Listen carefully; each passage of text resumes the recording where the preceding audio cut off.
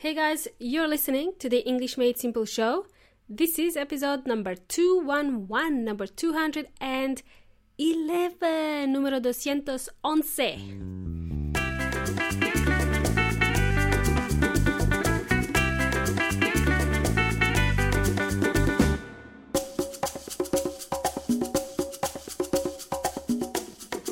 Welcome back, amigos y amigas. So welcome back and a Happy New Year. Happy New Year, everyone.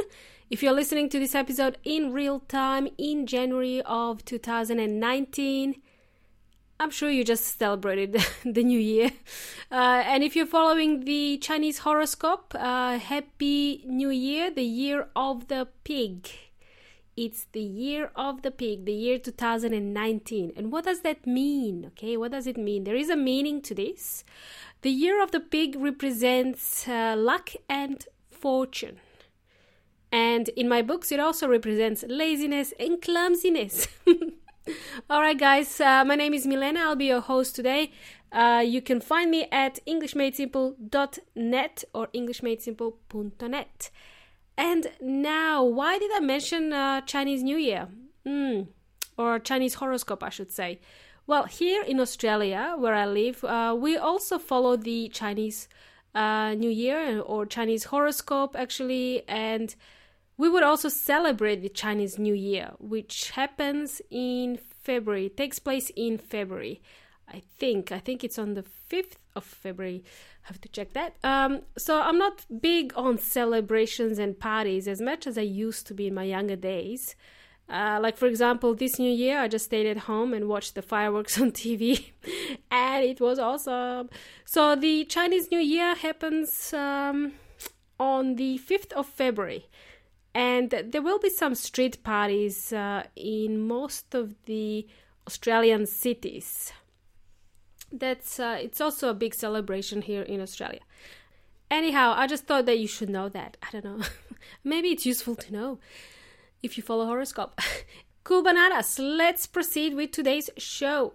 Today's episode has been brought to you by my pronunciation video, where I talk about how you can improve your own pronunciation when you're learning English at home by learning about phonetic alphabet.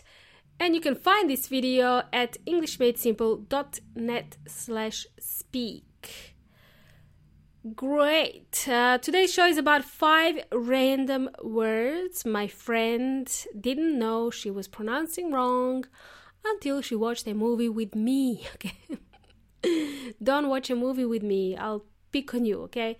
Okay, so she didn't know that these words were wrong, that she heard them on TV. She didn't know about these words, and then she asked me what these words were. So I'm here to share these words with you. They are in a completely random order. I just want to know if you guys maybe had the same problem, if you ever heard these words before. Let's see. So the words were almond, engine, rural, squirrel, and leopard. Let's look at the first word, almond. Almond is a nut. It is spelled as ALMOND, and there is a silent L. So my friend didn't know there was a silent L in there. And when you say it, you kind of prolong that almond. And in Spanish, the word almond is almendra. The next word my friend didn't know to pronounce was the word engine. It is spelled with an E, and you would think that it would sound like engine, but it is actually engine. An engine. So for those of you who don't know what this word means, I looked it up, and I kind of like the definition of this word engine by Weon Inteligente or the online dictionary. So according to Weon Inteligente, an engine is a noun, and it is a machine with moving parts that converts power into motion. If you think of a car, when you drive a car, the vehicle you drive, it has an engine that moves the car as soon as you start it with a key. Hopefully that explains the word engine. Hopefully that was crystal clear.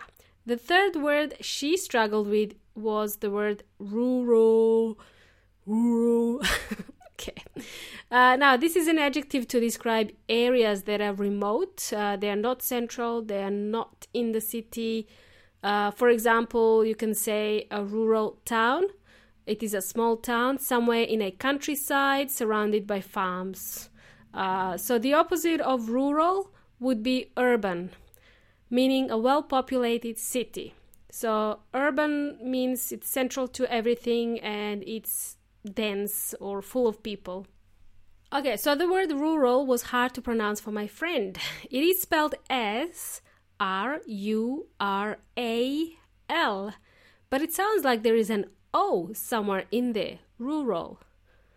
So we've got 2 more words today, and the last 2 words that I wanted to share with you are actually the words that stand for animals, the types of animals, I should say.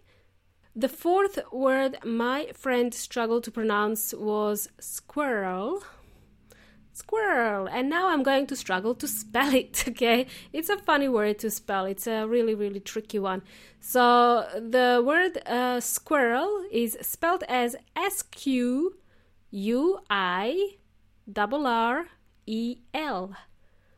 S-Q-U-I-R-R-E-L. Squirrel. Funny. Okay. I haven't seen a squirrel in Australia, I have to be honest with you. And I find that really strange. I find it really bizarre that there are no squirrels in Australia. There are other animals, but the squirrels are these small and tiny animals with bushy tails. They're really cute. They live on the tree and they eat nuts. They're usually shy around people. They're scared of people. I've seen them in Europe, but apparently they don't exist in Australia. I think they also exist in South America. I have to check. I didn't check my facts. And also in North America, they also exist there. Anyway, but I hope that makes sense. So these are little animals that live on the trees and they eat nuts. And they look really cute. Okay, and the last animal in the list was the word leopard. L-E-O-P-A-R-D.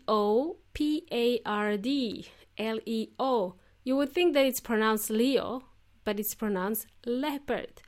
I better confess something to you guys. The first time I saw this word, a long time ago, I also mispronounced it as well. It is a tricky one. It is spelled, as I mentioned earlier, as L-E-O-P-A-R-D, but it is pronounced as leopard. And leopard is an animal, it's like a cat, a large cat that lives in Africa and Southern Asia. It has a brown coat with black dots, and these black dots are also called spots. And unlike squirrels, okay, leopards can be dangerous to humans, so don't cuddle it. If you see a leopard somewhere in the wild, it's not a cat, okay, it's a wild cat. Don't approach it. It is a wild animal and it will probably eat you, so don't pet it.